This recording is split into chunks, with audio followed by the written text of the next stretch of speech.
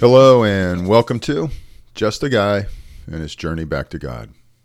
So today we're in John 16, and before we go there, let's go to God in prayer. Father, thank you. Thank you for loving us. Thank you for your word. Thank you for letting us come before you. Thank you for letting me come before you and seeking you out. I pray, Holy Spirit, for you to guide us as we read. I pray that you would open our hearts and our minds and fill us with the words and the wisdom and the insights that you, Lord, would want for us to know. I know I can't handle it all. I can't fathom everything that you know and that is in this world. So I just pray, Father, that you'd open our hearts and our minds to the appropriate elements, and that we would then be able to love you more, love you with all of our heart and our souls, and we could love our neighbors as ourselves. Father, be with us, I pray, as we read. Holy Spirit, guide us, and may it all be from you and nothing from me. And thank you, Lord Jesus, for your sacrifice on the cross. I'm so grateful. I thank you and I praise you in Jesus' name. Amen. All right, so let's go ahead and jump on into chapter 16, verse 1. All this I have told you so that you will not fall away. They will put you out of the synagogue. In fact, the time is coming when anyone who kills you will think they are offering a service to God. So it's interesting for that. What struck me with that, and it was impactful, was life isn't going to get easier just because I know God, just because I know Jesus, just because he's in my life, just because I'm his. Doesn't mean it's going to get easier. If anything, it's going to get harder. But he's there with me, and that's a good thing. Verse 3. They will do such things because they have not known the Father or me. I have told you this so that when their time comes, you will remember that I warned you about them. I did not tell you this from the beginning because I was with you, but now I am going to him who sent me. None of you ask me, where are you going? Rather, you are filled with grief because I have said these things. It would make me pretty sad too if all of a sudden I realized, hey, Jesus is leaving and I'm going to get killed. I would be kind of self-absorbed in that too. Verse 7. But very truly I tell you, it is not for your good that I am going. It is for your good that I am going away. Unless I go away, the advocate will not come to you. But if I go, I will send him to you. When he comes, he will prove the world to be in the wrong about sin and righteousness and judgment. About sin, because people do not believe in me. About righteousness, because I am going to the Father, where you can see me no longer. And about judgment, because the prince of this world now stands condemned. I have much more to say to you, more than you can now bear. But when he, the Spirit of truth, comes, he will guide you into all the truth. He will not speak on his own. He will speak only what he hears, and he will tell you what is yet to come. He will glorify me, because it is from me that he will receive what he will make known to you. All that belongs to the Father is mine. That is why I said the Spirit will receive from me what he will make known to you. And I thank God that that it's regulated and it's controlled. I could only imagine if I knew all that was going to happen. Verse 16. Jesus went on to say, in a little while you will see me no more, and then after a little while you will see me. At this, some of his disciples said to one another, what does he mean by saying, in a little while you will see me no more, and then after a little while you will see me, and because I am going to the Father? They kept asking, what does he mean by a little while? We don't understand what he is saying. Jesus saw that they wanted to ask him about this, so he said to them, are you asking one another what I meant when I said, in a little while you will see me no more, and then after a little while you will see me? Very truly I tell you, you will weep and mourn while the world rejoices. You will grieve, but your grief will turn to joy. A woman giving birth to a child has pain, but her time has come, because her time has come. But when her baby is born, she forgets the anguish because of her joy that a child is born into the world. So with you, now is your time of grief. But I will see you again, and you will rejoice, and no one will take away your joy. In that day, you will no longer ask me anything. Very truly, I tell you, my Father will give you whatever you ask in my name.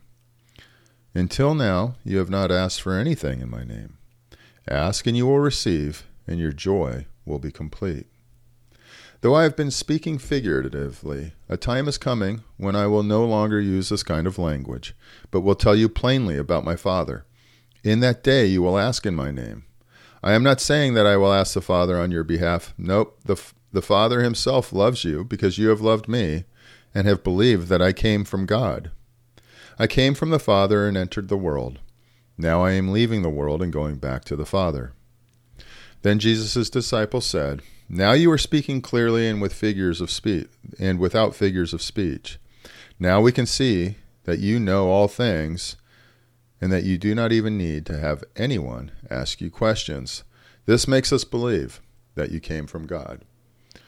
And I read these statements, and I get dumbfounded, but it's just me being arrogant.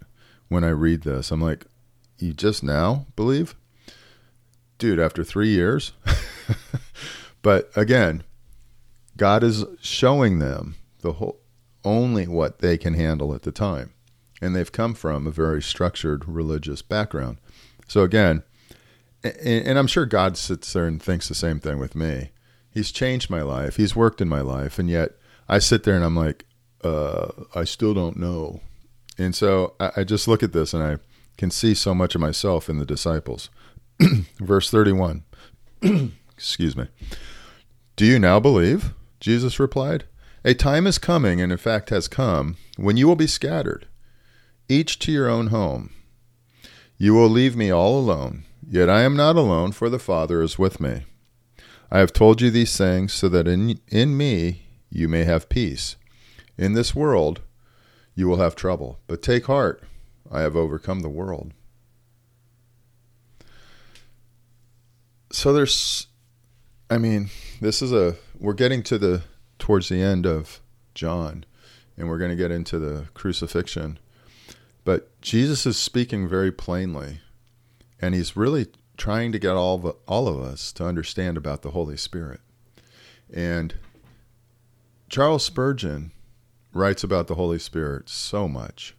And in John chapter 16, verse 7, he focuses on the statement where it says, But very truly I tell you, it is for your good that I am going away. Unless I go away, the advocate will not come to you. But if I go, I will send him to you. And he writes, It is essential, dear friends, that we should worship the living and true God. It will be ill for us if it can be said, You worship you know not what. You shall worship the Lord your God, and him only you serve. The heathens err from this command by multiplying gods and making this and that image to be the object of their adoration. Their excess runs to gross superstition and idolatry. I fear that sometimes we, who profess and call ourselves Christians, err in the exact opposite direction. Instead of worshiping more than God, I fear we worship less than God. This appears when we forget to pay due adoration to the Holy Spirit of God. The true God is triune, Father, Son, and Holy Spirit. And though there is but one God, yet that one God has manifested himself to us in the Trinity of his sacred persons. If then I worship the Father and the Son, but forget or neglect to adore the Holy Spirit, I worship less than God, while the poor heathen, in his ignorance, goes far beyond and transgresses. I must take care lest I fall short and fail also. What a grievous thing it will be if we do not pay that loving homage and reverence to the Holy Spirit which is so justly his due. May it not be the fact that we enjoy less of his power and see less of his working in the world because the Church of God has not been sufficiently mindful of him? It is a blessed thing to preach the work of Jesus Christ, but it is an evil thing to omit the work of the Holy Spirit. For the work of the Lord Jesus itself is no blessing to that man who does not know the work of the Holy Spirit. So I've grown up in evangelical churches, and I've gone to not evangelical. And I've grown up where they're spirit-led and spirit-forward, and others that aren't. And I have to say, the spirit-forward, where we're truly understanding that the Holy Spirit works in us on a daily basis. I just listen to what Spurgeon says, and we have to recognize God is three parts: Father, Son, and Holy Ghost. I mean, to forget that and to neglect it and say the Spirit doesn't work and doesn't move today, it deprives us of the fullness of God. And it also just doesn't lift up and recognize who God really is. So with that, why don't we go back to God in prayer? Lord, thank you for your word. Thank you for the way you take care of us, and thank you for your Holy Spirit. So often I thank you, Father, and I thank you, Jesus, for your sacrifice. And I forget you, Holy Spirit. I have you more as an errand boy, someone who's doing things for me rather than God and an element of God that deserves worship. So I pray for your forgiveness. I ask that I would worship you and recognize you, Lord God, in your completeness. And that today I would do your will, bring you honor, and submit completely to you. That I would be a vessel in your hands, and that you would use me. I pray for our families.